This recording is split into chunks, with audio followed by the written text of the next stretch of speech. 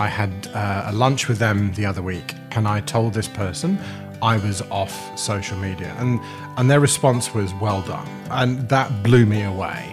And the reason it blew me away was because I was expecting to be chastised, first of all, and go, "You have to be on it. All of the industry is on it." And their response was, "I wish I could do the same." On today's episode of Human Cogs, we talk to Chris Riddell, who's a self-described futurist, humanist, optimist, forever flying, always searching and never sleeping. Chris is a pretty fascinating guy. He spends his life travelling around the world, connecting with businesses and individuals across multiple industries, and really going to the spaces where we try and understand the role of technology in our lives in a hyper-connected digital world. He analyses trends and patterns and behaviours and then brings those insights together to predict where we've been and where we're going. Yeah, I love talking to Chris, and I think some of the themes we touched on that are of interest to all of us are authenticity, creativity, storytelling, but above all, I reckon not one of us has been untouched by technology. And even for a self-confessed tech doofus like myself, I think what we discussed around technology and even the ethics of technology and social media is important conversation for every one of us. Yeah, totally. And also thinking about your own life and how much you use social media and what role is that playing in the narrative that you construct and the one that's real and that you're living. And it's so easy for us to think that that's only relevant to teenagers, but here we are, a couple of women in a couple of doofuses, very late 40s, sitting with a man in his late 30s, and it's as loud for every one of us. Thank you so much. Yeah. Anyway, lean in, listen. There's some really interesting, complex topics in here. We hope you enjoyed as much as we did.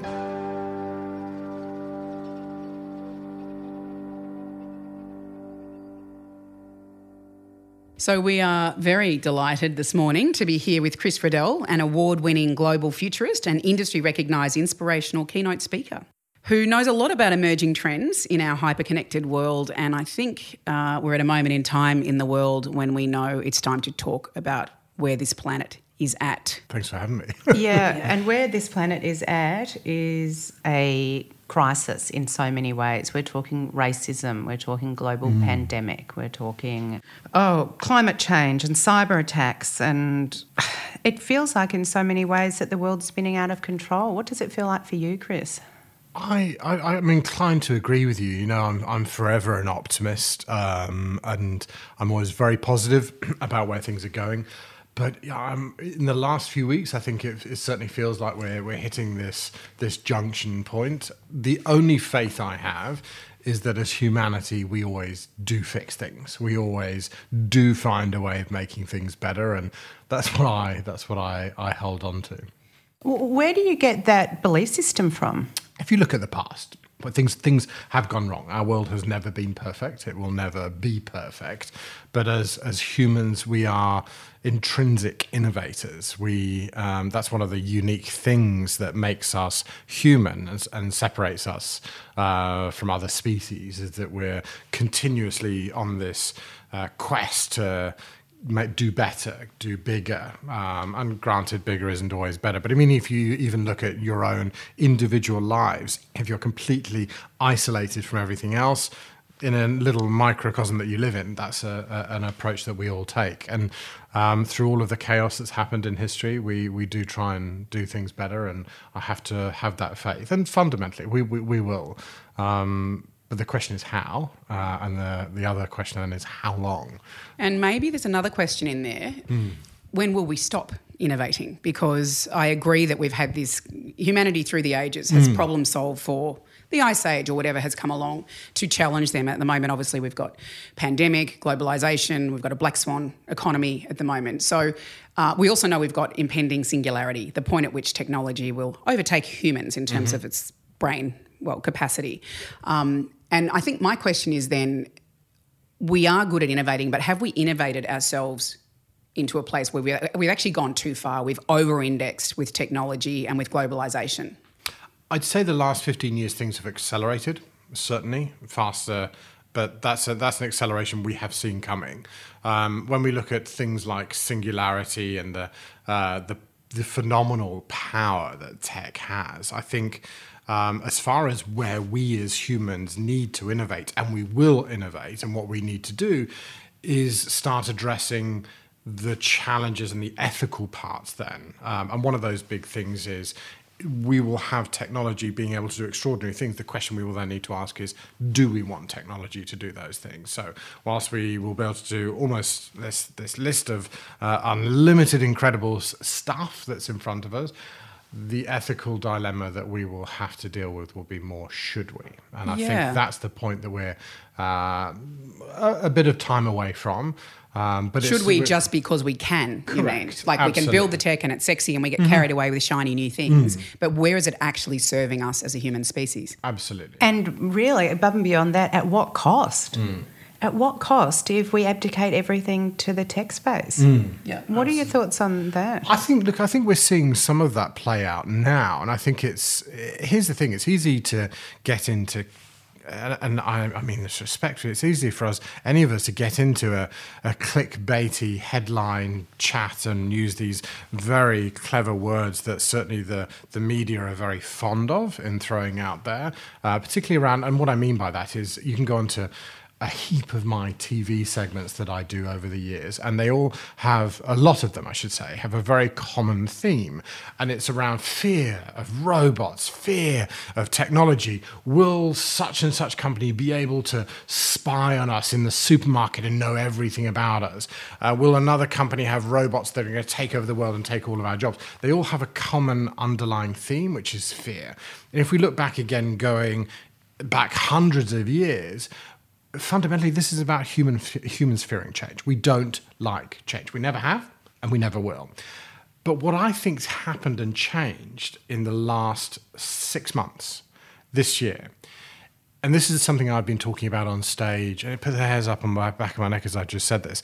I've been talking about this for the last few years, is that I've been trying to convince people that technology is here to do pretty cool and incredible stuff. And it makes us closer to each other. And I've had a fight uphill for this for the last few years, where people go, yeah, but. And one of the best examples I've rolled out frequently over the last couple of years is I've got a little girl. She's now 19 months old. And up until now, I used to travel a phenomenal amount. So I'd be backwards and forwards to the US over 20 times a year. I'd be going around the world continuously. Some of those times I wasn't able to take the whole family with me. And one of the best apps I have is an app called Nanit on my phone. And it is a video app that sits over her crib, and I can hear her, talk to her, see her. It gives me stats of how long she's been asleep. And that in itself isn't extraordinary. But what is extraordinary is when I'm sitting at 40,000 feet in a plane and I've got Wi-Fi, I sit there and I have my dinner, and I put my little iPad out and I watch her, and I can sit and talk to her. And it doesn't cost me a cent. Now, rewind back. I was born in the early 80s. Rewind back to 10 years after I was born, and I lived in Perth for a year when the Gulf War was going on in the Middle East. I remember having to ring parents, family, friends, as I was at boarding school. And it would cost me $2 a minute to make a phone call. It was expensive. The quality was horrific. There was an echo on the line. And that meant you were limited to the amount of time you could do it. That was a pretty crappy, shitty era, right? And if you wanted to send a letter, that was the best way of communicating. It was a 2-week from my place to the other end around the world. And doesn't work for an 18-month-old, the letter. No, but now... Well, is she quite advanced, though? She's pretty clever. No, she's a genius, I'll give you that. But today, sitting in a plane at 40,000 feet, I don't even think about it, nor does anybody else that's browsing the internet. And I go, that is the incredible power that tech, it does bring us closer together. What about then, where's the place for waiting? Where's the place for coveting, racing to that post box to get that letter? Because I agree with you, it's a yes and, not a no, but it's so frictionless, it's so seamless, it's 24/7 all the time. How do we then find the spaces where we can tune out, turn off, or build back in that moment of waiting for the phone call? It's a really good question, and I mean that genuinely. And Sabina and I have chatted about this type of thing before, and I think what it comes down to is balance. You know, we could be sat here. I was with Brown Brothers last week filming with them, and the incredible family story. And wine is just such a huge part of their lives. It's in everything that they do, but it's still about balance. It's still about having control. It's still about going, I'm going to choose to do these different things. It's not about having all or nothing. You can do things in the old way, but here's the thing. It's not up to us to decide how you can or cannot have the experience. It's up to say, here's a smorgasbord of options. You choose based on what's right for you. You choose within the limitations of your own human addictive being, because we know that algorithms are designed to make us addicted. We know that big tech does that. And so there's difficulties at play there around our own self-control, but also the design of those things. And this is the thing I struggle with the most. What do you struggle with the most? Social media, I find, is one of these things. I really struggle. There's nothing wrong with the companies per se. Some of them are some very good clients of mine, but I have had to pull myself physically away from my social media platforms. I'm on all but one now. I've had to let go of all but one. So you mentioned that to us, Chris, that because one of the things I wanted to bring up with what your Insta profile says, and your Insta profile says futurist, humanist, optimist, forever flying, you could read that in code, not just literally in the air, and always searching, never sleeping. It's actually, it's a very... Stood the test of time. Sounds a bit exhausted. I might need to... It sounds exhausting, but it's a very candid reflection of who you are.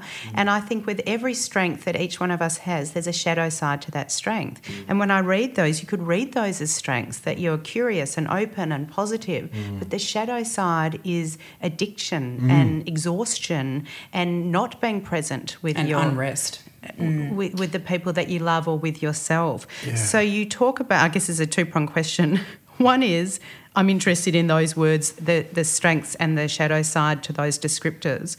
But the other is that you said you've taken yourself off all but one social platform, and yet you've told me off air that you have handed the reins over to someone else. So you're acknowledging that from a business perspective, perhaps, you need to be, or we need to be. Tell us about that, because there's a contradiction and a conflict in that story. Life is all about contradictions and conflict. Let's be absolutely honest.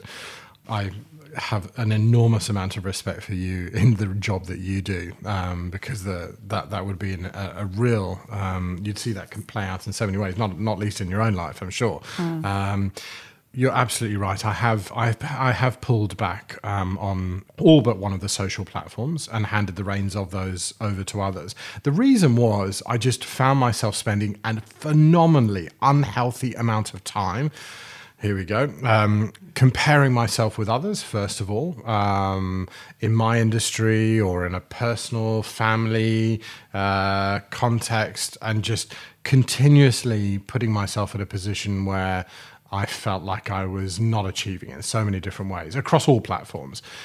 And so that was the first thing. The second thing I found myself doing was just spending a stupid amount of time down rabbit holes on these platforms and then wondering what the hell I've been doing with them. And the bit that was the turning point for me was I would then look at my little daughter sat playing with a toy on the floor and going, what the hell am I doing? What on earth am I doing? And recognizing that this is all a load of trout, an absolute load of rubbish in the predominant context with... We are manufacturing a perspective and a view. And I'm not telling you anything here that's groundbreaking, because we've been talking about this for years. But social media is a very manufactured view of people's lives. So when we forget that, and I find that hard to push through. I know, even though we know it logically, correct. And you've said it 1,000 times, you're if still I was an sucked alcoholic, in. which I'm not, just for the purposes of this conversation, and I had a beer in front of me and I sat here drinking, you just go, that's stupid. And no, I'm doing it. But why? It's an addiction. It's moved over to being part of what people normally sort of do, though. Like, it's moved into the middle. And I don't think people are woke, literally, to what it is doing to them or what it is saying about them. So many of us who are even sentient people, there's almost a persona. There's an edited version of your life on social media. And I think, look at the pandemic of anxiety across the world. Look at how we see body dysmorphia or people almost a cognitive dissonance, what we put out there and what we edit to be our lives.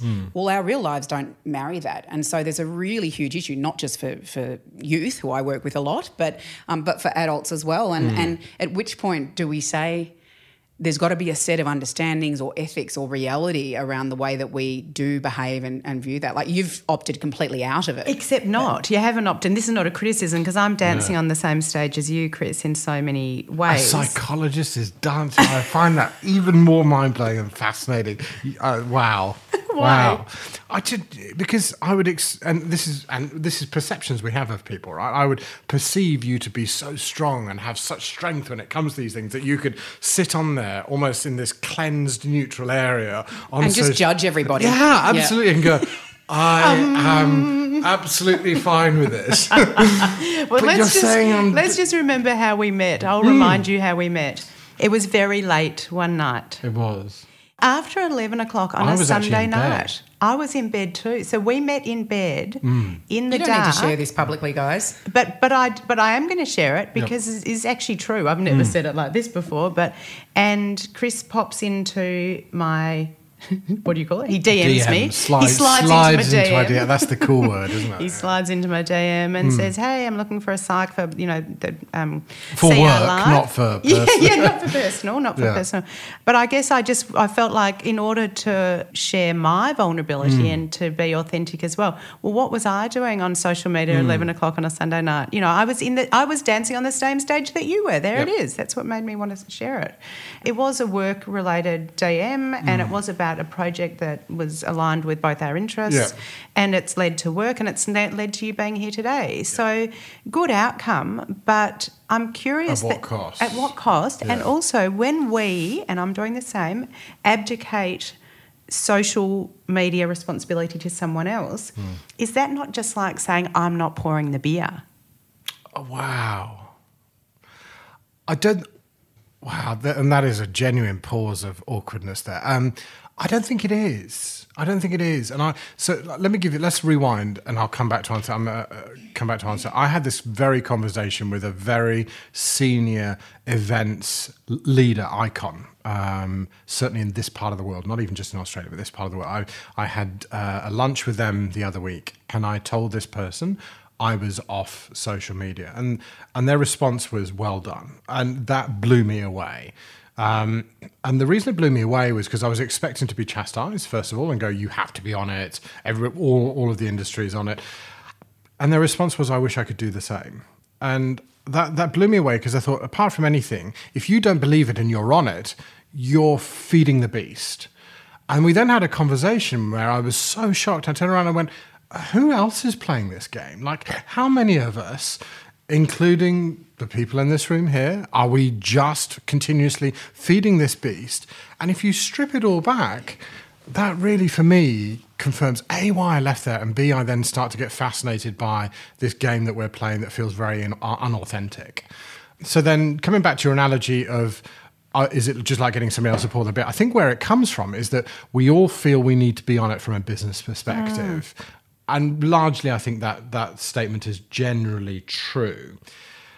The question then is, how do we do that authentically? And I think there's this notion, if that you're not the one on it, it's not authentic. And I don't think that's true. I still provide direction around what goes on there. So I'll send a photo. Like one of the posts today is, I was at Brown Brothers last week, so I sent that photo through. I saw that. And that got posted on. But I think a lot of the rest of it's just a lot of noise. And that's the truth.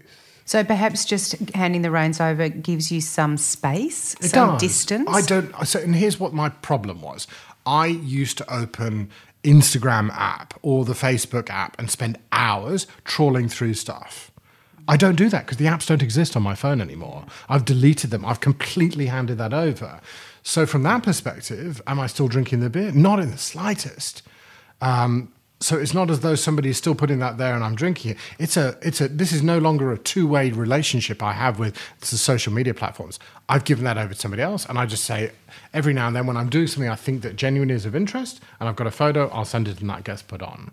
So you're in control then of that relationship. You've gained control by almost you determine what you'll push into that space, but you're not getting sucked down rabbit holes of consumption. I don't determine 90% of it. So a lot of it's brand driven around what the aesthetics of my brand and all that kind of clever stuff. But here's the stupid thing. Do I think not even much, do I think any of that contributes to generating income and work for me? Whew, no. So the question then is, why do I do it? Because everybody else is. Well, it also gives you presence, brand Correct. presence. Otherwise, if I wasn't on there as a technology person, or I wasn't on there for so many other reasons, a client would look at me and go, that's just weird. Why is he not on there? But it now isn't a discussion. A client isn't going to go onto my social media when they're validating who I am and checking me out and go, oh, because he posted that, man, that's the reason we hire it. Quite the contrary. That's not the reason I get hired by clients. But if I don't have a presence that's regularly updated in there, that would put me at a huge disadvantage. It's the old-fashioned shop front. It's when we used to go to the shops, how do you buy something in a shop if there's no shop? So it's become kind of the online shop kind of front. is. In the digital world, it has. There's a late great essayist and novelist, a guy called David Foster Wallace, and he, in this commencement speech he was giving in 2005, he tells this little story. And it goes like this. So there are these two young fish and they're just swimming along, and they happen to meet an older fish who's swimming the other way, who nods at them and says, "Morning, boys, how's the water?" And these two young fish sort of look at each other and swim on for a bit, and they're a bit confused. And eventually one of them looks over at the other one and says, "What the hell is water?"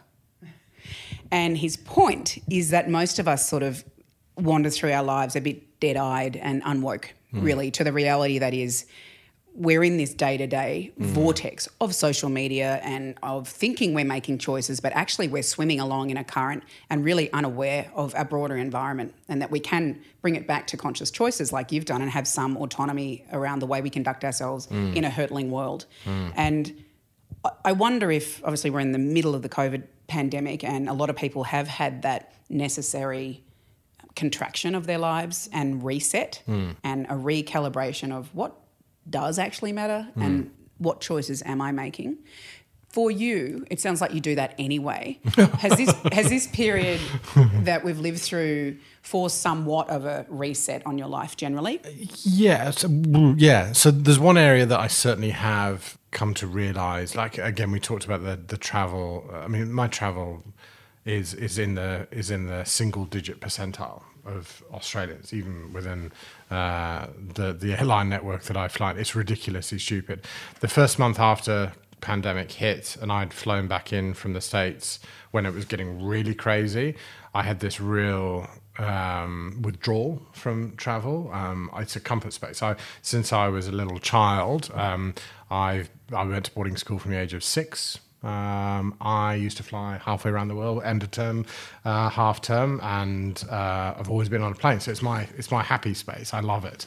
I've realised what real sleep is. So, and I'm not even kidding. Like, I've come to a realisation that you can get into a really easy sleep pattern without prescription medication is a first thing. The second bit is that I have this phenomenal amount of energy that I never had. And also then I've realized that I actually really like being at home with my little family. And what I originally thought was going to be a problem was me not waiting to be able to get on international flights. I've now realized I am going to hurt when that, because it will start. Here's the truth. We are going to eventually swing back to how it was. We will. In the majority. So you've unlearned, and now at some point my in the test future, was you'll last revert. week. I keep coming back to this I went to Brown Brothers thing, but last week, that was the first time I've stayed in a hotel since February. And I did not enjoy it in the slightest. I missed home. I was only in Victoria. I then went up to visit a friend up in Albury-Wodonga, and I stayed up there for the night. So I had 2 nights away, and I hated it. And I couldn't wait to get back home. And I was only just up the road, not in New York or not in Amsterdam doing my gigs. I was just up the road. Okay, so the psych in me has to speak up now, because you sound like you're saying when the world reverts back to how you knew it to be for you anyway, that you have to get on board, you literally get on board the next flight. Yeah. What other choices have you got? At this moment in time, I haven't worked out what those choices are. I have to rely and have faith, just like I rely and have faith that humanity always fixes. I will find a solution and a happy medium through the negotiation, not only with myself, but then with my family, wife, and I will reprioritize, because life is all about that, right? Life's about my priorities 5 years ago were different to what my priorities are today. And I, again, like I said, I have faith in humanity. I have to realize, you know what? Just let it play out. It will find a way of naturally getting there. Part of that through conversations I have like this. Part of that is through things that I do with other people as well. The more I verbalize it, the more I chat about it. Yeah. And we're always in a state of flux anyway. Absolutely. We're always evolving and iterating and adjusting in this room. Today we're all adjusting to each other, the new dynamic. Our world is VUCA. It's volatile, uncertain, complex and ambiguous. Always has been. And it always will be. Let's go into what you actually do. So we were having a conversation before we went on air about the fact that you're a futurist. So we know you spend your life, well, prior to COVID, on a lot of aeroplanes, connecting with businesses, individuals across multiple industries around the world, talking about our hyper-connected digital world and where are we at and where are we going. So part of that, I understand, involves you analysing emerging trends and joining the dots around patterns so that we can somewhat look into that crystal ball. Our little riff before we went on air was, how does one become a futurist? It's probably the most common question I get asked. So if I rewind back and look at all the jobs I've always done, I've always been anchored very deeply in the technology space. My first job that I ever did was in a technology looking after the technology arm of a very large manufacturing company in the UK. Then I went to work for the emergency services, doing the same thing, so the equivalent of the OOO over in the UK. And I was always put into spaces in the business where it was so new, nobody knew what was going on and nobody knew how to make sense of it. The reason for that was because I wasn't a pure tech person. They needed somebody to translate what the real set world stuff meant for this technology stuff, and somebody to be like the interpreter in the middle. I was never a programmer or a developer or a coder. I didn't identify with that. So I always ended up in these emerging space that somebody went, we've got no idea what the hell this is. Can you go and make sense of it and translate it and make it relevant for our business? Back in that day, that meant they didn't really know what the job title was for it. They didn't really know what it was that I did, but they knew they needed it. And I remember one of my bosses, Stuart, once said to me, "You're like a poodle. You're really expensive. You're pretty to look at.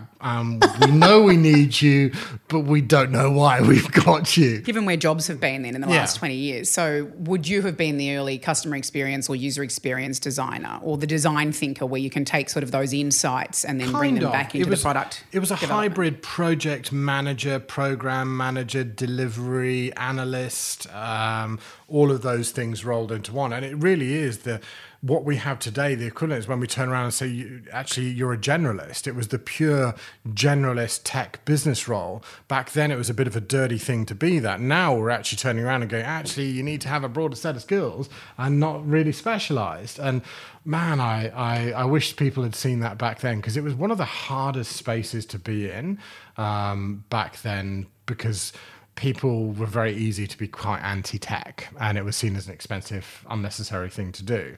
Now we obviously know quite differently. Well, also organisational structure has absolutely transformed in that time, whereby it used to be business units with very distinct roles and specialisations, and now we see, as you say, this transferable, multiple people working together, and that expansion and contraction of project teams across business functions. So I think, obviously we've all lived through a pretty remarkable seismic kind of shift in the way organisations behave, and then also job specialisations. And I think, you're absolutely spot on. To then say, how did I get into futurism? It was because of being in those spaces, and then that just got bigger and bigger through my career, and then I ended up working for one of the biggest food companies in the world, and they turned around quite literally and said, we know we need to do something in this big global tech space. We've got no idea what, can you come and do it? So I was always looking at future trends, always looking at future tech and making sense of it. That then translated into, I was frequently asked to speak about it on stage. And then over the years, that just morphed into what I do now. Where do you get your insights then when we think about, it sounds like you can range across sort of strategies through to ops to, you're drawing from a number of different areas. Where do you go to get your sources for then being able to pitch forward into the future? This is a really good question. I actually think this is then where I come close into the Sabina weird space, where people treat me in business world as this counselor, psychologist type person. They tell me, and what I mean by that is they tell me stuff they don't tell anyone else. So I can sit with the CEO and tech director of the biggest technology company in this part of the world, and they will just regurgitate stuff to me that is normally so highly confidential. And I get that whether I'm with a bank or a technology company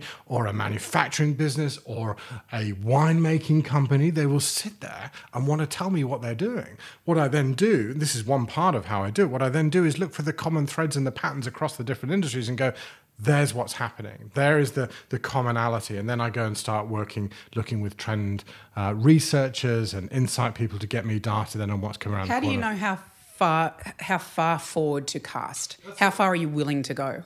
That's an intentional decision. I turn around and go, I'm looking at 5 years. Typically, I look at that 3 to 5 year space. Because here's the thing, I can turn around and look at 100 years.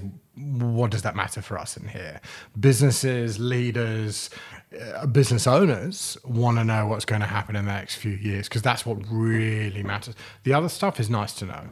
Would you say, Chris, because you're drawing some parallels between my work and your work, and I do relate to a lot of what you just said there, not just on the personal front, but I also work with corporates and do keynotes and speaking, and people share really personal and in-depth content from a professional and personal perspective. It sounds like you were just summing up, through my lens anyway, that future behaviour is largely based on past behaviour. Because you're looking for threads and patterns. I'm looking for threads and patterns. Depends which industry you're in. I had a sneaking suspicion that's what you were going to say, because I remember seeing, and I see it quite regularly within the banks, the Macquaries, the ANZs and so on. They always have this disclaimer which say future performance is not related. You cannot predict future performance on your stocks and shares based on past performance. It is a really bad indicator. And I always laugh on that because when it comes to behavior and humanity, we, to a degree, can. And I think that there is some parallels that we can take out there. You have to be very careful because it's easy to fall into, we've done this 100 years ago, so we're going to do exactly the same. And clearly, there is some delineation that needs to take place there, but absolutely. And of course, patterns play out. Yeah, they're all around. Patterns play out, but we can change because if we couldn't change, what's we'd the all be point? a mess. Yeah, exactly. And we all should. Yeah. None of us would be in That's business. another topic. Actually, none of us would Well, be. it doesn't take much for us to revert back to primitive dictates when we're under pressure. But we have generally, like, humans are more peaceful and we are less at war with one another. If you look at Yuval Noah Harari or people who do look at patterns over time, or Jared Diamond's Guns, Germs and Steel, we know humans do repeat things across the ages, but we are getting better at not killing each other. In some ways. It's been a weird, obviously the last few months have been unprecedented, on all sorts of levels. Given where we're at with COVID, we've got a complete black swan economy. We are living through a period of time that is incredibly VUCA, to use your word, volatile. How many futurists thought this was sitting ahead of us in some way or form, that we would enter a moment of true dystopia and complexity that we hadn't been through in recent decades? Hindsight's always such a good tool, isn't it? And the amount of people, futurists and non-futurists, I see that say, yeah, we saw this coming. Oh, I think Bill Gates did, right? Yeah. You've heard the meme or the gag, hindsight's 2020. Oh, no, I haven't. No, that's brilliant. I'm shamelessly You're going to take that? I totally am. Okay, well, I'll just send me the clip. It's not hers, though, so you don't need to credit. I made it up. Okay. I think, but look, hindsight's a great tool. Hindsight is absolutely so 2020. So many people are saying that they did see this coming. I think the reality is we didn't, and not in the form that it's in now. And I think, that's certainly one of the things that's caught us off guard. We will learn stuff by this. There is no doubt. And I did say earlier we will swing back, and we will. But there are things that we will learn. I think coming back, funnily enough, to one of the things I started with, which was, I think one of the things we'll take away from this is an appreciation for technology and how it can, and I use the word can carefully, create more intimacy for us. Because let's rewind again, 10 years, just 10 years. I'm not asking you to go back any further than that. 10 years. Imagine if we'd have had COVID-19 10 years ago, what the hell would we have done without the tech that we have today. It would business have been would have actually hell. stopped. Yeah. Completely. And not screw business, just on a personal level, the things that we take for granted, FaceTime, video calling, Skype, whatever it is that your choice du jour is of a tech platform, we've all just taken that for granted that it's here and our MBN and our infrastructure supports it. There's a lot that goes into that, and just 10 years ago that didn't exist. And I think coming out of this, we'll have an appreciation a little bit more that technology can do some awesome stuff for us, aside to the headline grabbing, bad taking over the world stuff. Yeah, certainly if we look at education, for example, which has undergone an absolute renaissance, like during COVID and FutureAmp, one of the companies I work in, we do EdTech. And so for us, it's been an extraordinary time where we can't keep up with demand for solutions to providing digital resourcing, mainly for the high school sector we work with. And what we know is that for a long time, education wasn't integrating technology in ways that could actually benefit differentiated teaching and learning. Remote, you can bridge that tyranny of distance that is a really great barrier for access for a lot of people. And I think what I'm wondering is when we do snap back to whatever status quo looks like on the other side of the curve, how much will we keep deliberately and how much will we just revert back to what we were doing before because it feels normal? That's for education and business. Or familiar. I think many people are paid an awful lot of money and look at this space and especially we'll spend a lot of time trying to wonder exactly about that question you've asked there. But I think one of the things we will certainly appreciate more is the intimacy of human connection. Technology will never replace that, despite and in spite of all of the cool stuff I just mentioned. Don't misunderstand me to being this, I think tech's just going to be amazing and replace all of the stuff that we don't need to travel and we don't need to go to a meeting to meet each other. I think we'll appreciate that even more. I think technology is the glue that helps stick them together between when we're not physically there. And my point here being that I've noticed that instead of even like today, I've got meetings later on, which normally would have just been a phone call, and now we're doing them by video. Why? Because we can, and because it feels a little bit more intimate. Does that mean that'll be forever how we do that? No, because we'll like the physicality, but I think the bits that we'll use in between will reshape how we do things. Yeah, and I agree. And I think maybe one of the great ironies of this period where we have relied on technology to connect with each other as humans or do business is that we've actually had windows into each other's lives in a way that we hadn't before. So business has had to humanise by people doing their meetings from their lounge rooms or having their kids running around in the background or their dogs on their laps. And so we've actually busted open this great charade that was there for a long time in business where we'd put on suits and travel to offices in a city and you'd just step into line. There has been a real paradigm shift in the way people show up. Yep. And I hope that remains. I agree. I'm with you on that one. We know creativity is important to you, Chris. What does it mean to you? Wow, what a good question. What does creativity mean? For me, I love the art of storytelling.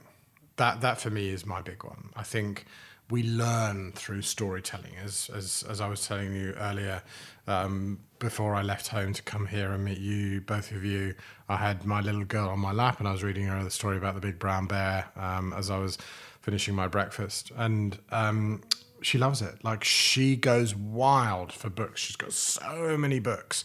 And it's one of the first words she learnt was book. And she loves being sat on the lap, be it before bedtime, and told a story. And we all did. And as children, we love storytelling. As parents, we love telling stories to our children. And that doesn't change growing up. The only thing that changes is how we tell the stories. We don't sit on somebody's lap in the majority. Depends where you work. Let's leave that Although one. Sabina's on my lap now. But it's just the way that we tell them is different. How we do it, it's a stage with lights and all that kind of stuff. And storytelling is an art, and it's good storytelling is actually really hard to do.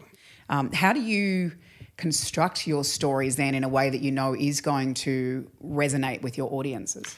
It's a bit like what I did earlier when I gave you my example of the app on my phone. I make it something that's relatable, and I can watch your eyes the moment you start dropping in something that's relatable that we get, and you start connecting it with different things, people just change, they shift, their shoulders drop, and you can just see this warmth that goes over them. So we all tell stories in different parts of our day. Going on stage is just a more articulated and a more considered version, because you know you've only got 45 minutes and you've got to shape it around a whole bunch of different topics.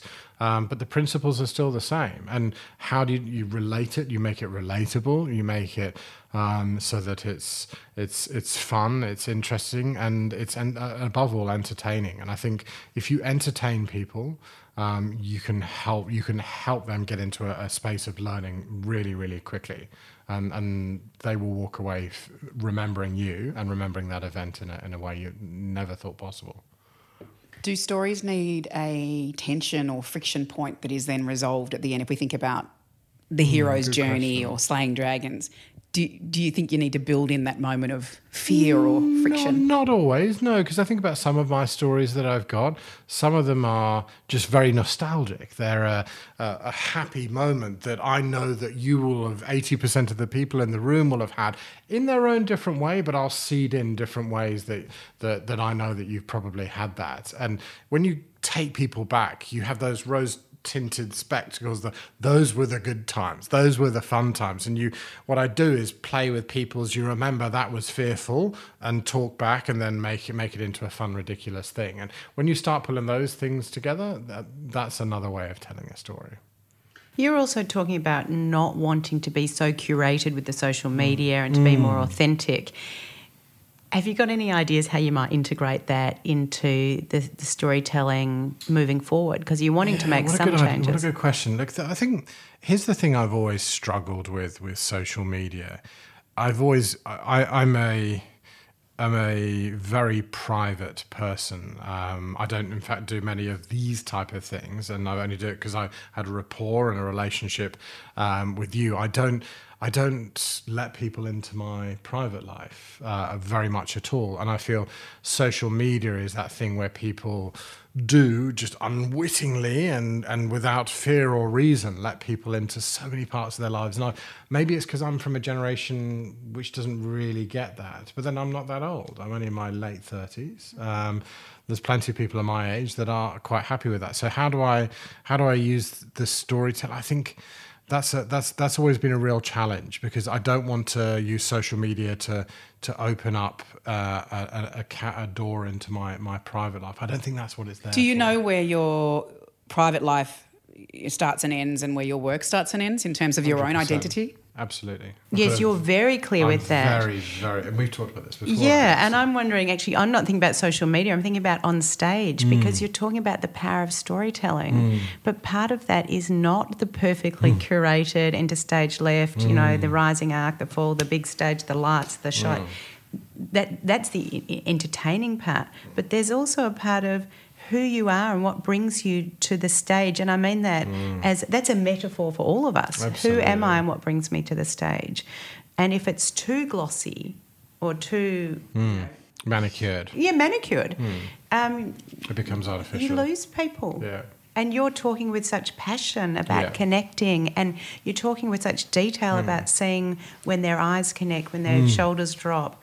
And it's my experience, my observation, that the way we do that is also through, and these are really overcooked words, but vulnerability and authenticity and a rawness, which is hard for all of us to show. I agree. And I think, but you can be vulnerable, but I think you have to be, my view, and this is only my view, you have to be very intentional around who you do that with. Yeah. I cannot be vulnerable with a room of 8,000 people. Not in a way for me that feels authentic. Well, not in a one-to-many. No. Oh, you can still be authentically you, though. Absolutely. But I suppose you're there to do a job and give some messages out to that audience. Absolutely. I have to also understand what my role is with that audience. And I'm very clear in knowing that from a client perspective, what they expect from me. For me, I've got to inform that audience of the trends and insights that are going on. I've got to educate them, and I've got to inspire them. Those three things are the things I always go out there and go, as long as I do, inform, educate, inspire, bang. Part of what makes me strive to push the very limits of what I can do and what I can create and what I can make is this just this intense want to be able to get perfection. I know perfection is impossible. There is no such thing as being perfect. But I won't rest until I can get as damn well close as I can for that. And for me, perfection is getting an audience to lift the roof off. For me, perfection is getting every single person in that room. And for me to get, no, I've hit a 10 out of 10. I believe if I didn't always strive for that, whilst I know I'll never hit that I would just be average. And man, there is nothing I hate on this earth more than just being average. Well, you're clearly not, because of everything that you have remarkably achieved. I suppose the trick is then, how do you keep harnessing that thing to drive you, but not destroy you? Here is the $1 million question. Honestly, I have this conversation with Laura. Laura's my wife. And she says to me, the challenge she has is her watching as I go and strive and push for this stuff, but not wanting it to mean that I fall off a cliff. And she said the area where she sees me being the happiest and it works well is when I sail right along the edge of that. And she said she said she has this real dilemma, because she loves me for being that person, and she knows that that's the person that she fell in love with.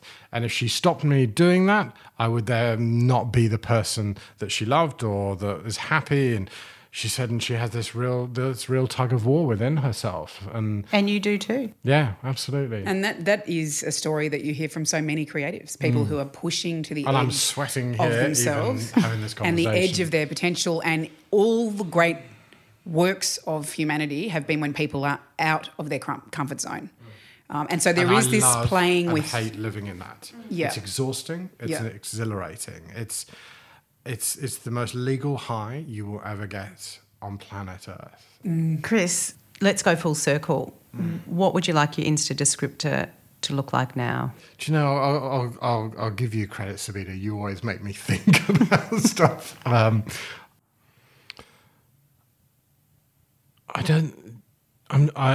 There's a part of me that wants to have an answer now, and I'm just verbalizing what's going on in my brain. I don't have an answer, and I don't know. So what do I always do when I get to these spaces where I don't know? I go and talk to people, and I go and ask them. That doesn't mean that anybody else has got the answer, but it means I just socialize and get it out there. And that's kind of what I'm doing now, and that's what I'll do in the next few weeks. And I'm a passionate believer, and this is a good way to contextualize things. I'm a really passionate believer. Be very careful who you choose to spend your time with. The 3, 4, 5 people around you, because you are the average of those people. And I'm very, very careful of who I spend my time with. And I've got a very good bunch of people around me, friends and family, and I know that somewhere in there is the answer, and I'll find it. And I love that as a response, because actually there is no answer. And I'm trying to, I'm sort of artificially trying to distill something from you that I know. So I think that's just, I'm not going to say a perfect answer, because that's going to play to your perfectionism, but a really honest answer. And my hope for you, Chris, is that in this Insta description, it perhaps won't say never sleeping, forever flying, but always searching. Yes, bravo. I think that's how you probably came into the world and how you'll leave the world. So it's not about reducing ourselves to someone who we're not. But I guess we've heard from you some of these descriptors don't hang well on you, and others do. And you're exploring, like every one of us, and we always will do. Correct. And if we stop searching, well, we're not growing and discovering and creating and all of those things that are obviously keeping you well and truly alive and thriving. We always finish this podcast by asking a question of our guest, and that is, who do you think is doing human really well? Wow. Not a question I've ever been asked. Who do I think in the world?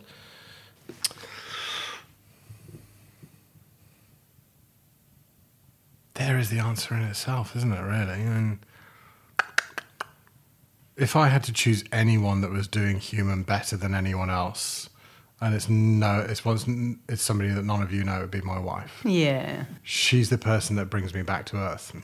She's the person that makes all of this stuff I've told you about okay, in the sense that I can be crazy. I can go very close to the edge of that cliff. I can go and do stuff that is bananas, and some will work and some won't, because I know that when I go back home, she makes it all real. And whatever happens, that for me, she's the reason that all of this technology stuff doesn't matter at the end of the day.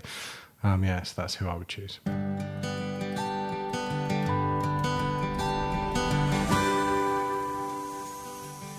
Thanks so much for joining us for this episode of Human Cogs.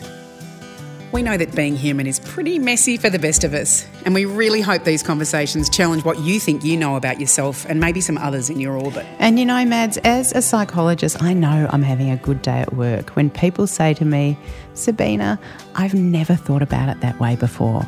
That's what we hope your experience will be listening to Human Cogs. So if you want to find out more about other episodes or about this episode, jump on our website at humancogs.com.